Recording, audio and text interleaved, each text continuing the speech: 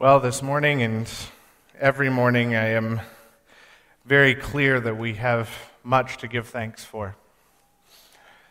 We have a church family here that we can worship with and enjoy the many blessings that God has given us, this building that we're in, a sound system that everyone can hear me, a bunch of people who have volunteered their incredible gifts and time to make sure that we can worship together and that things work as they should.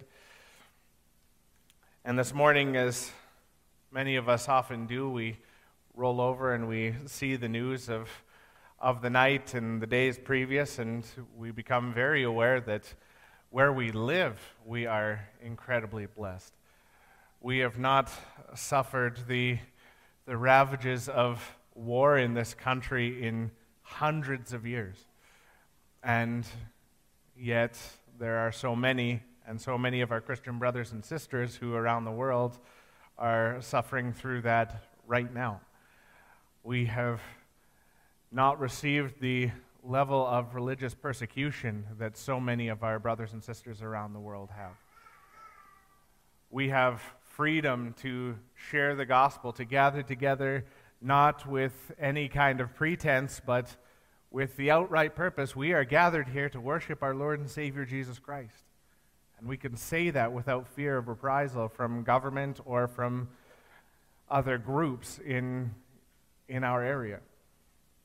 So I hope that as we gather here together this morning that we do give thanks, that we are thankful, and that we not only just acknowledge it in our hearts, but that we bring our thanks before our Lord and our Savior.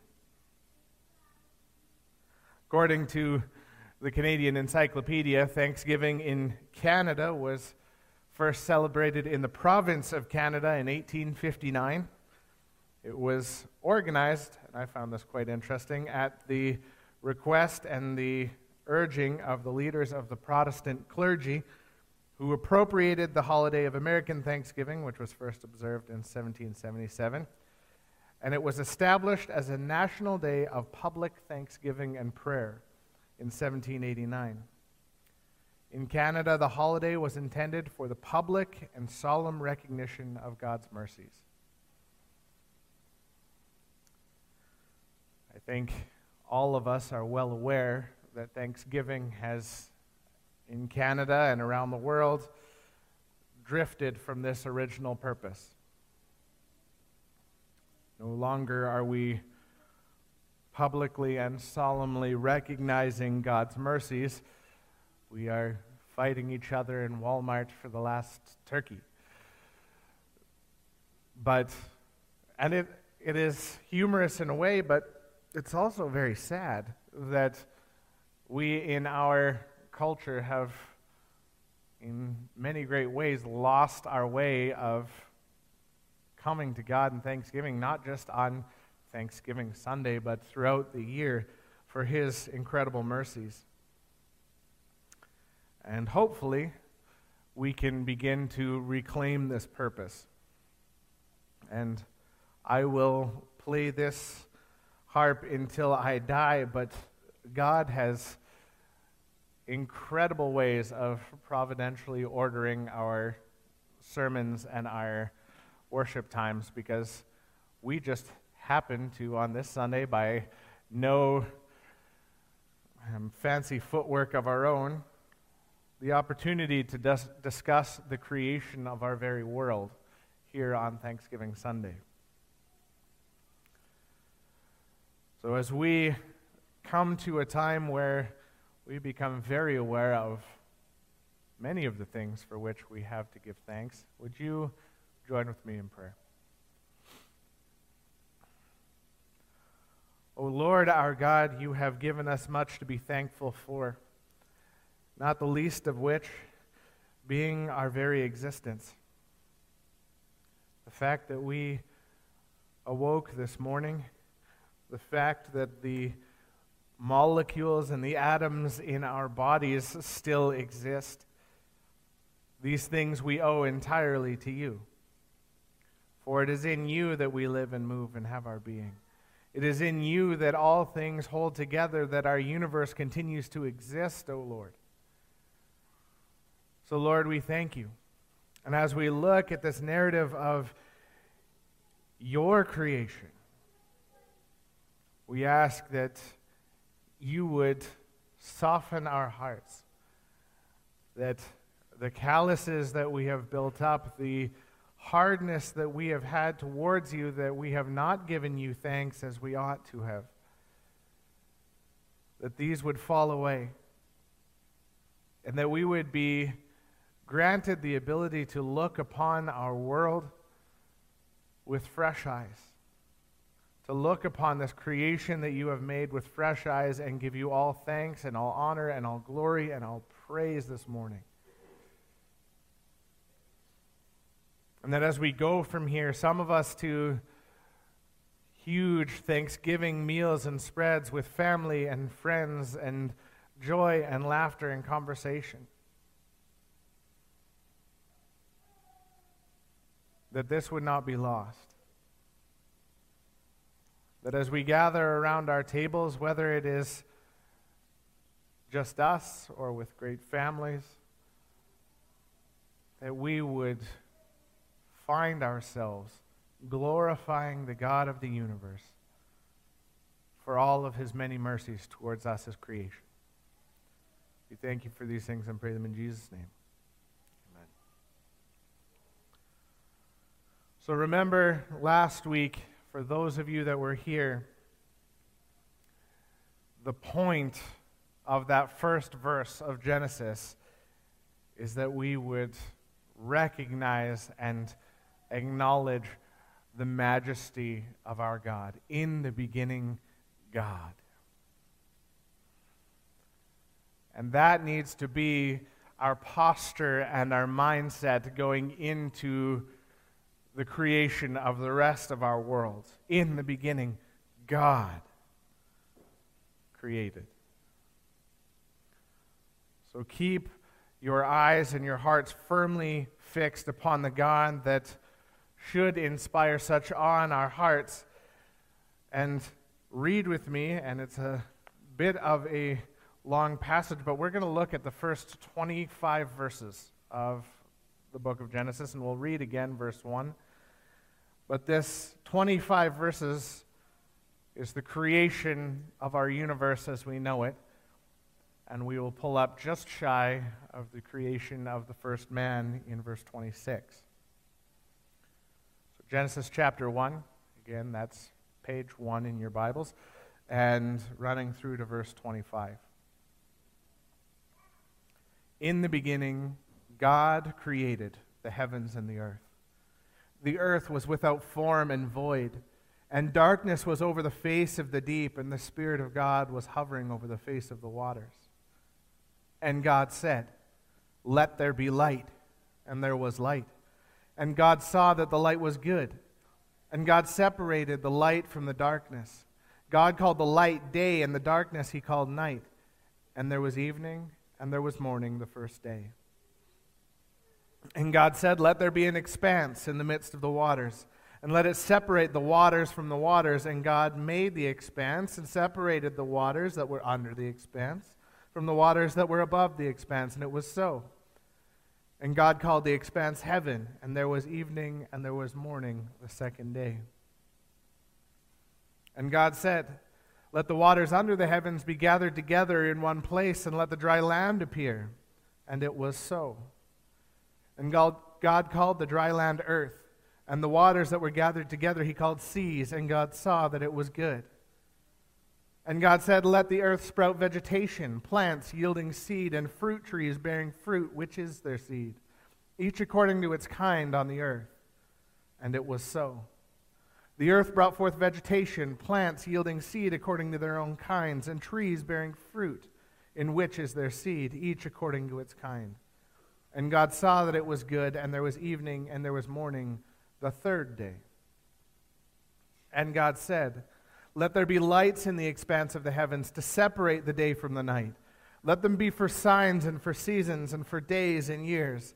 And let them be lights in the expanse of the heavens to give light upon the earth." And it was so. And God made the two great lights, the greater light to rule the day and the lesser light to rule the night, and the stars.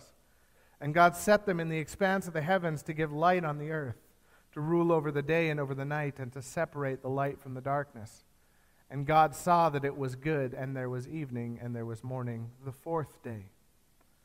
And God said, let the waters swarm with swarms of living creatures, and let birds fly above the earth across the expanse of the heavens.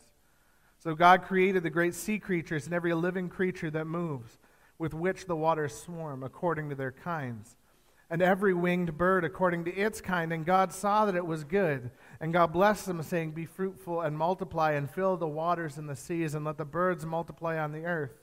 And there was evening, and there was morning, the fifth day. And God said, let the earth bring forth living creatures according to their kinds, livestock and creeping things, and beasts of the earth according to their kinds. And it was so. And God made the beasts of the earth according to their kinds, and the livestock according to their kinds, and everything that creeps on the ground according to its kind. And God saw that it was good.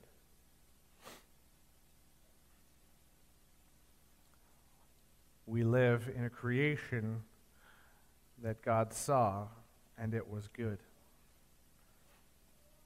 As we read this creation story, my first thought is that, one, it is very easy for us to skim. You get plants and animals and fish, and it's easy for us to skim.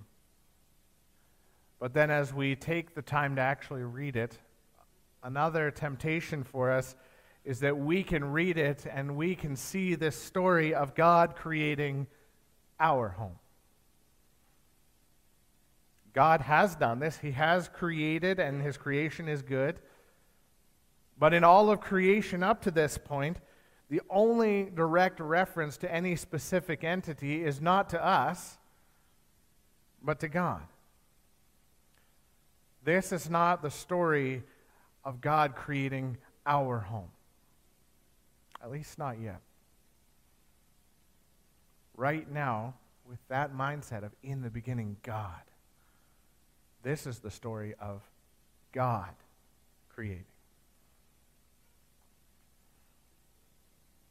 This is his creations and no one else's. The earth and all that is in it belongs wholly and entirely to him. As I was thinking about this, I had this image that's fairly familiar to God's creative work, that of kind of the potter and the clay. And I started thinking about the various ways that someone could make some sort of legitimate or even pseudo-legitimate claim on a potter's workmanship. So the potter makes this pot. Is the pot not his? Well, what about the one who quarried the materials, the clay from the ground? Doesn't he have some kind of interest and stake in this pot? What about the one who trained the potter, who taught him how to do what he does? Okay, well, he has a piece as well. What about the one who raised the potter, his parents, his family? They have a stake in his work because they have raised up the potter here. What about the ones who develop the tools or the techniques for molding the clay? They too get to have some say, be like, well, I taught you how to do that. The potter may technically own the pot. He's likely paid for his materials or his tools or his training.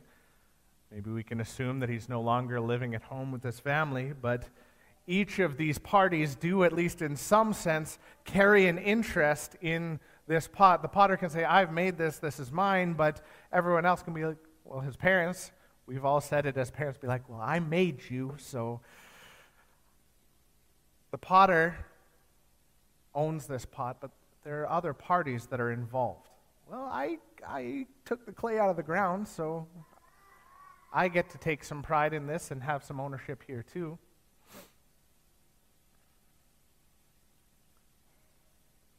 Potter owns it, but he is dependent upon these that have gone before him and have prepared the materials. But as we look at creation, this creation story, there is no such chain of dependence upon our God's work of creation. There is no, well, I taught you how, or our God has created out of nothing. And as the prophet Isaiah rhetorically asks in Isaiah 40, who has measured the Spirit of the Lord, or what man shows him his counsel? Whom did he consult and who made him understand? The obvious implied answer is nobody. Nobody has taught God anything. And we need to realize as we look at this creation story, creation is God's and God's alone. It was no one else's idea. No one else contributed to it. No one else has supplied any resources to it. And most certainly, no one has contributed to or raised or trained God himself in the making. Creation, everything that exists in our universe, is his, and his alone, and his to do with as he sees fit. And if we're thinking, that has bearing on everything. Everything in our universe is God's. And I say this to drive home. This is not our story. Nor is this our world. Our God, his story, his world, and by his grace, by his power, by his love, by his sovereign will, we get to have a part in the story. We get to have a part in his story. He has chosen to create this universe in which we live. In the beginning, God created the heavens and the earth. And then in verse 2, we kind of get, and I hadn't realized this before this, but we kind of get the framework for the whole rest of the creation account in verse 2. The earth was without form and void, and darkness was over the face of the deep, and the Spirit of God was hovering over the face of the waters. Before we get too far into this, I just want to kind of step into disclaimer mode and give you a little bit of my side of things and maybe reveal my bias. I have been convinced by my study of Scripture of a young earth view and a literal 7-day creation. I believe that when we read in Scripture 6 days, and on the 7th day he rested, that is 6 literal days. And I believe that the earth is only in to the tune of thousands of years old.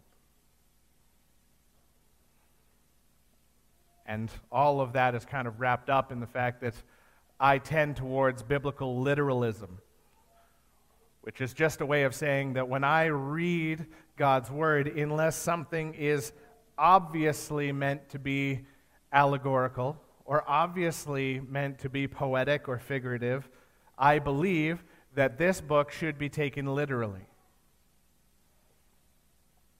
Now, when I first wrote this message, it was about half again as long as it is right now.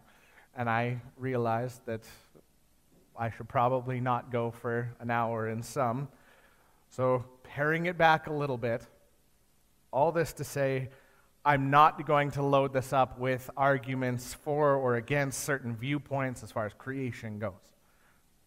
We have plenty of time for that. There are a variety of theories that abound about how creation works, and I don't want to vilify or dismiss anyone who holds views that differ from my own.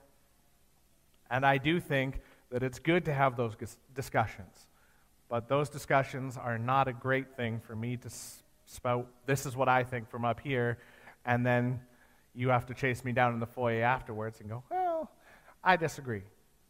And you are welcome to disagree with me, and I am more than happy to have conversation with you about it. I am not the arbiter of truth.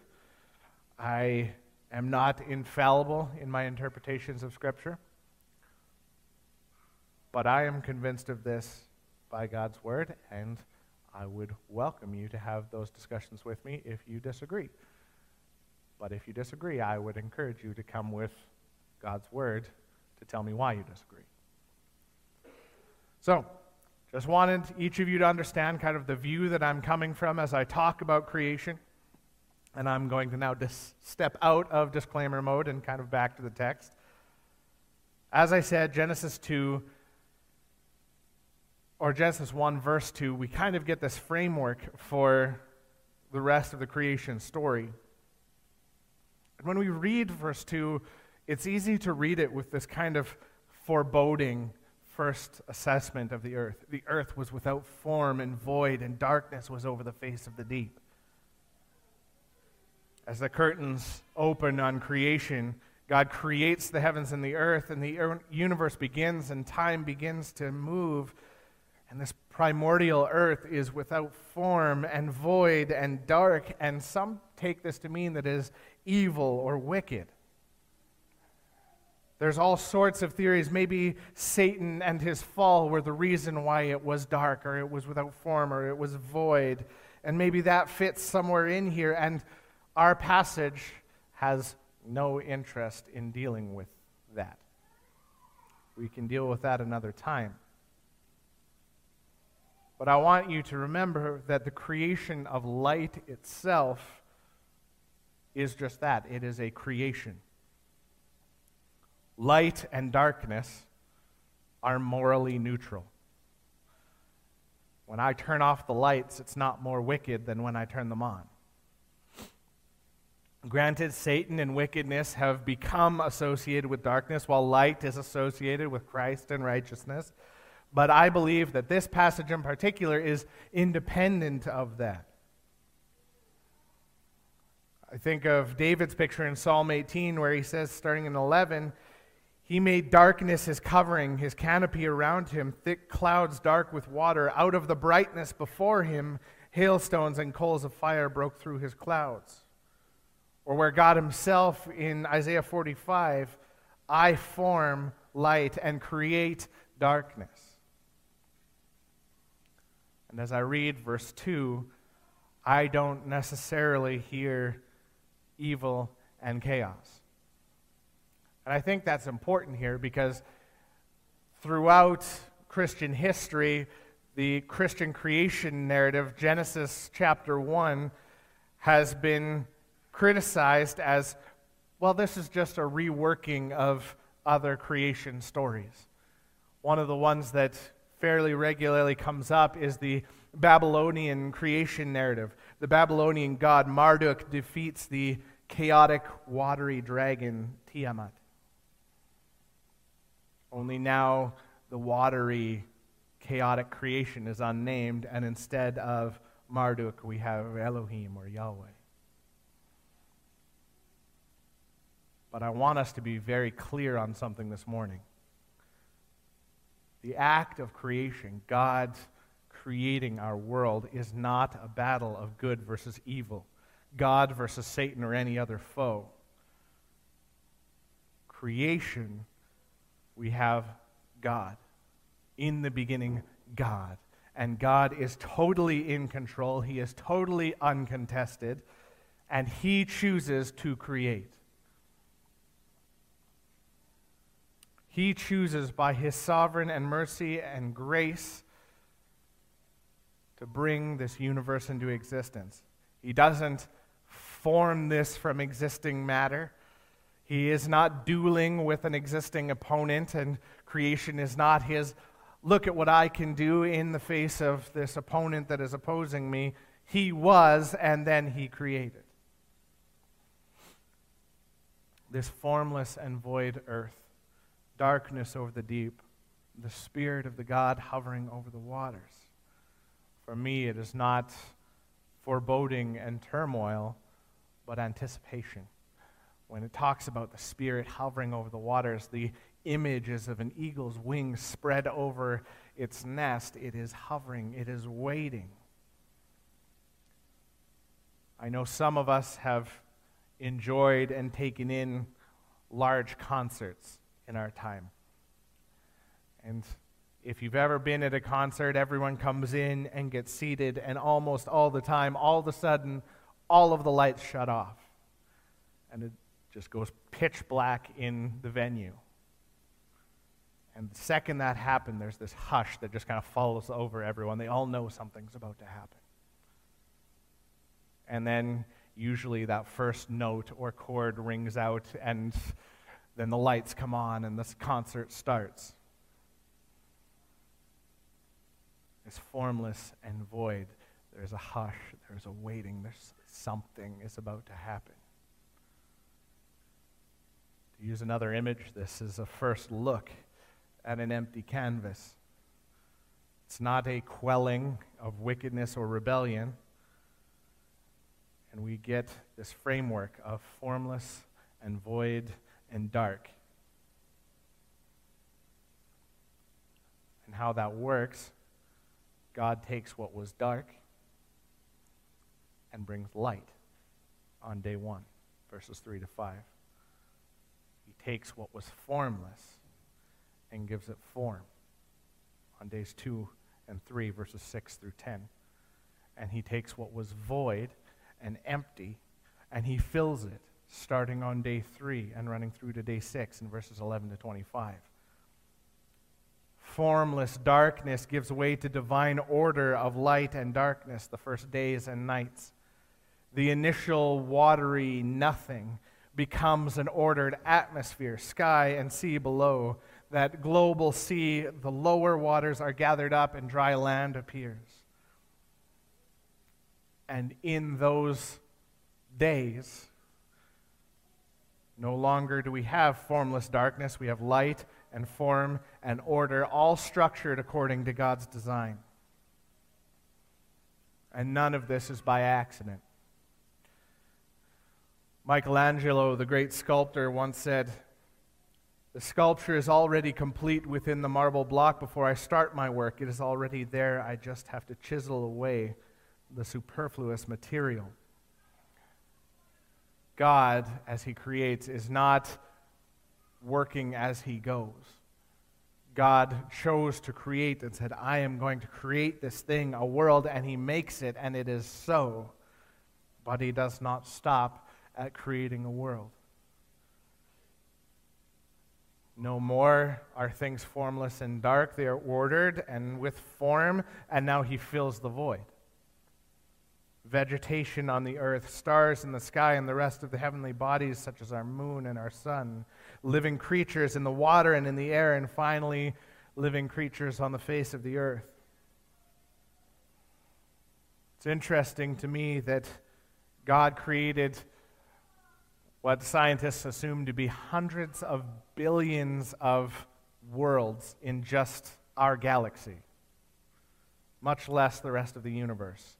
And yet here on planet Earth, we have the story of God continuing beyond that and creating not only an ordered world, but creating life. As I think about this switch in a few short days' time, I wonder at how full this earth must have seemed in comparison to the dark and formless void of only 6 days earlier. And remembering that this is God's story. This is his creation. This creation is about him. I think it would be good before we move beyond chapter 1 to look at the 5 acts that God did in our passage today that we may rightly glorify him for them. God said, God saw, God separated, he called, and he made. As I was looking at these, they fall into kind of 3 categories. He created. He said, he created. He mastered, he separated, and he called. And he assessed, he saw. The first and most obvious of these, given our focus on this narrative, is upon God's creative acts. God created by his very word all things. From Psalm 33, by the word of the Lord the heavens were made, and by the breath of his mouth all their host. He gathers up the waters of the sea as a heap. He puts the deeps in storehouses. Let all the earth fear the Lord. Let all the inhabitants of the world stand in awe of him. For he spoke, and it came to be.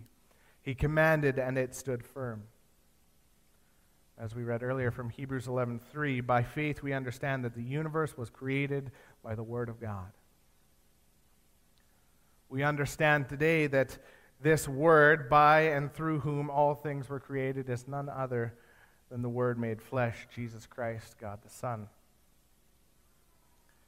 When we consider the magnificence, the intricacy, the scale of our universe, I hope that we cannot help but be in awe of the one whose power is so great that simply by his word he could call into existence everything. Nothing existed for eternity. And then everything existed because God spoke.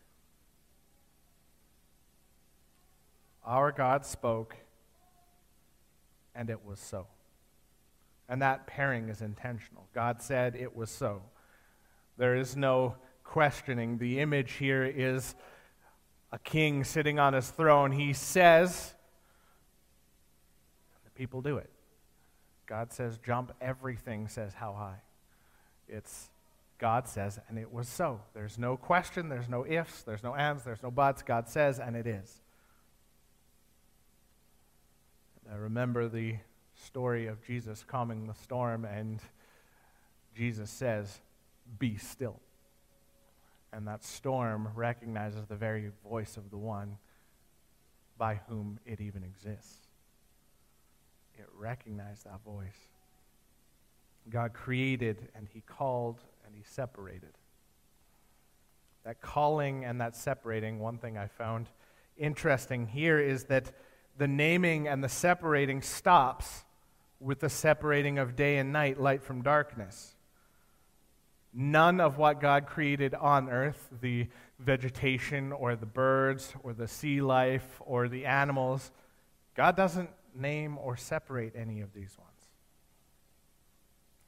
The act of separating one thing from another or of naming or calling something is an act of mastery. He is taking mastery over. He is acknowledging his own authority over these things. I called the light day and the darkness night. Why? Because I created them. I get to call them what I want to call them. Because I have authority over it. I get to name my children. Why? Because I created my children. In a person's will, they get to decide and they get to separate their possessions how they see fit. If they want to leave all of their possessions to some person in Timbuktu, they can do that. Why? Because it's theirs to do with as they see fit. But God leaves all of the plants and the animals unnamed and uncategorized in anticipation of what comes next, of his final creation that would exercise this mastery themselves, authority given by God to his agents on earth. But I'm not going to preach that sermon right now. Next week we will get into God's creation of mankind. But he creates, he displays his mastery over by separating and naming things, and then he assesses his creation, and God saw. At each step, God, as any creator would, looks upon his creation and determines it to be good. And when I was thinking about what it means for something to be good, there are generally two criteria by which something is called good. That being the one who created them and their suitability for the purpose for which they've been created. We all know the pain of paying for a brand name. For certain things, we are willing to pay the price just because we know who made it and we trust that brand. We assume quality because of the creator. Just look at If any of you have ever been to an art gallery or an art sale, you'll know that some of what you go in there and see, you go, I don't get it. It's a bunch of squares and triangles and colors. My 2-year-old can make squares and triangles and colors. But I'm not going to sell my 2-year-old's painting for $50,000. Why is this one worth $50,000? And then you see a little name under it, made by, usually it's someone who's already acknowledged for their skill as an artist. People ascribe value because of the one who created it. On the other end of the spectrum, there are some things that have value and that we value because of how well they work, how perfectly suited they are to their task. Whether it's tools of industry or things of enjoyment, some things just work, and as such, we are willing to pay for them because they work and they accomplish the function for which they were designed. And both of these play into the goodness of our creation, but one infinitely more so than the other. The creation of our God is good primarily because of who created them. In a hypothetical world, God could create something that is the most ridiculous thing. Something that we would look at and go, why on earth would anyone create that? But because God created it, it would no longer be ridiculous. It would have infinite value because of the one who created it. Our creation has value. Our creation is good because the one who created it is good, and he creates what is good. But secondarily, there's also the fact that creation is good because it is perfectly suited for the task that God had ordained for it. God has created and mastered and assessed his creation, and in each role he has done these things perfectly. And that assessment, and it was good, should be an amazing thing from our perspective. Because when we look around at creation, what is there in this creation that feels or is totally good? The answer, of course, is none of it does. None of creation is totally and perfectly good. That's why Paul says in Romans 8 that the whole of creation has been groaning together in the pains of childbirth because creation itself was subjected to futility at the curse that came with sin. Not going to steal from our time in Genesis 3, but for the sake of our message, I want us to try to imagine, knowing how incredible the creation that we live in now seems to us, what it must have been like to live in a creation that God himself would step back and assess and call it good. We go to the mountains, we go to the ocean, we go to see a sunset, we see the northern lights outside, and man, do they seem good. And yet that is a creation subjected to a curse and a fall and a futility that affects everything. Most importantly, it affects our ability to interact with that creation. But imagine what it would have been like to see a creation that was good, and how much even better that would have been.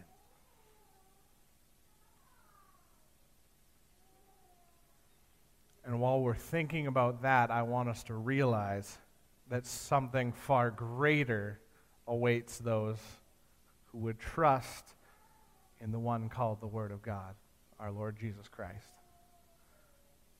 We absolutely love to see these incredible creations of God. We are just left in awe. And yet something infinitely greater is awaiting those who would trust in their Lord Jesus Christ. When we talk about salvation, and this is something I want us to leave here with today, thinking about this creation narrative, it would be easy for us to be like, okay, we can leave here, Genesis 1, God created everything, his creation's good, but if we leave not aware of who our God is in light of the creation, we've missed the point. This is God's story after all. Our God is infinitely powerful, infinitely creative, infinitely good.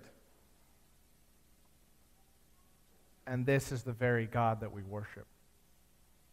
We're here on Thanksgiving Sunday, and we know that the thing that we have most to give thanks for is for our God and for what He has done. And He, by His power, has created the world, has created us, has reconciled us to Himself by His Son, Jesus Christ, when we have rejected Him. And He has the power to do so. He has the power not only to save us, but to keep us and to keep us unto the end.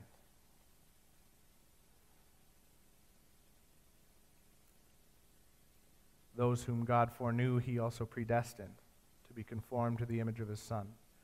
And those whom He predestined, He also called. And those whom He called, He also justified. And those whom He justified, He also glorified. Why do we look at Genesis 1, 2 to 25? Why does it matter that God created the world the way that it is? Because it is displayed that our God is infinitely powerful.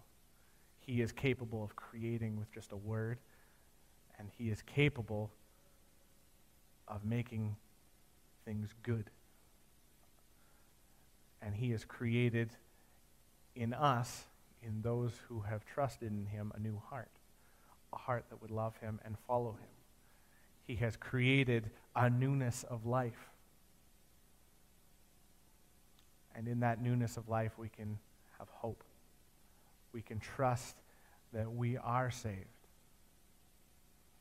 And that salvation is not of our own making or doing. It is His making, His doing, just as creation was right at the very beginning.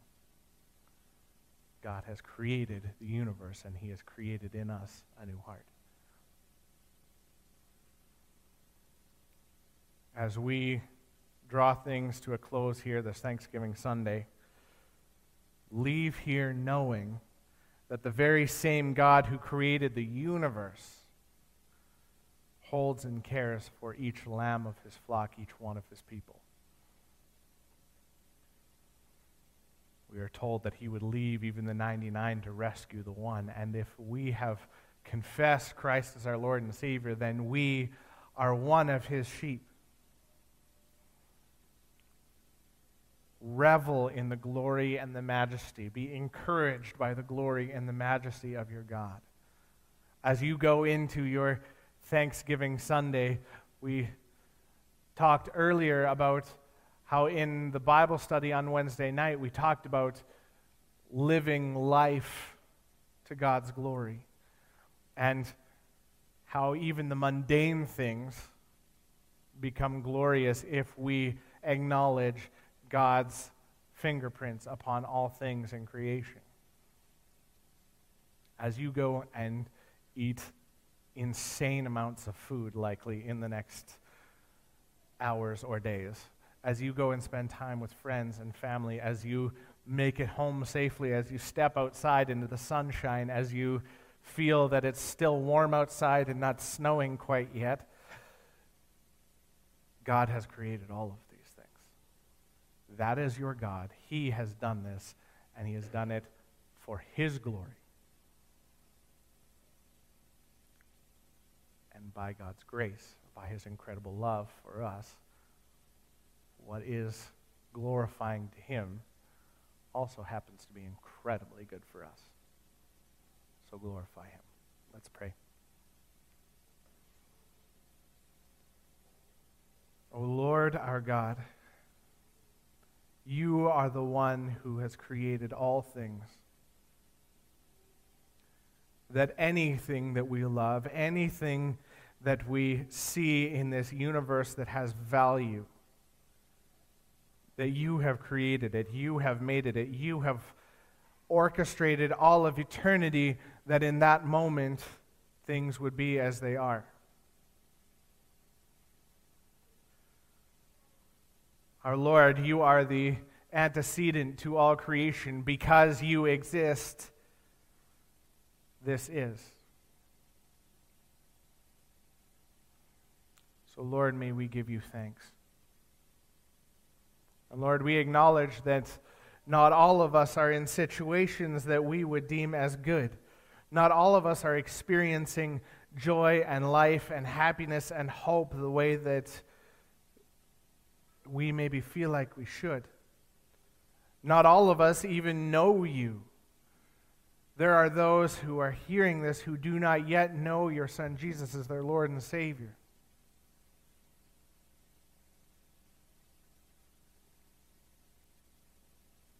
And yet, Lord, you are still good.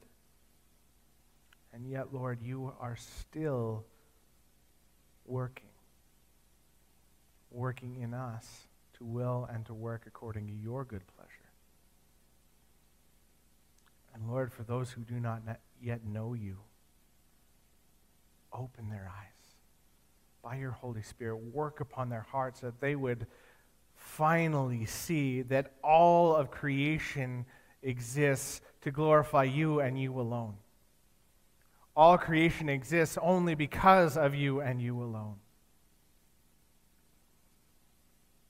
And for those of us who are hurting, who are in the midst of trial and struggle and pain, would you help us to see what you have done? Would you help us to see your goodness even in the face of our trials? And even if we don't see it, help us to trust that this is so. Help us to trust that you are still the God who created the universe. And you had created it good.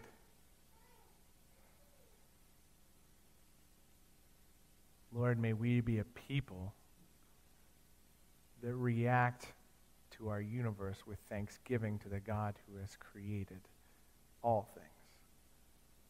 The one God. Lord, take us from here. In your will, O Lord, return us safely next week. May our conversations around our Thanksgiving supper tables glorify you and be in thanksgiving of you. Go with us this week, we pray. In Jesus' name, amen.